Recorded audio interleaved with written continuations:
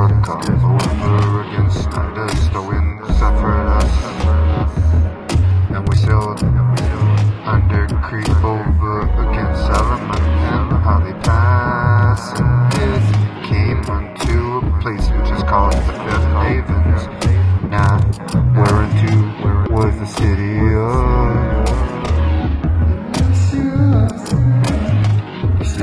Lasea. Now in much time was spent, and when sailing was now dangerous, because the fast was now already past, all admonished him, and said to him, Sirs, I perceive that this voyage will be with much hurt and much damage, not only of the lading and ship, but also of our lives. Also of our lives.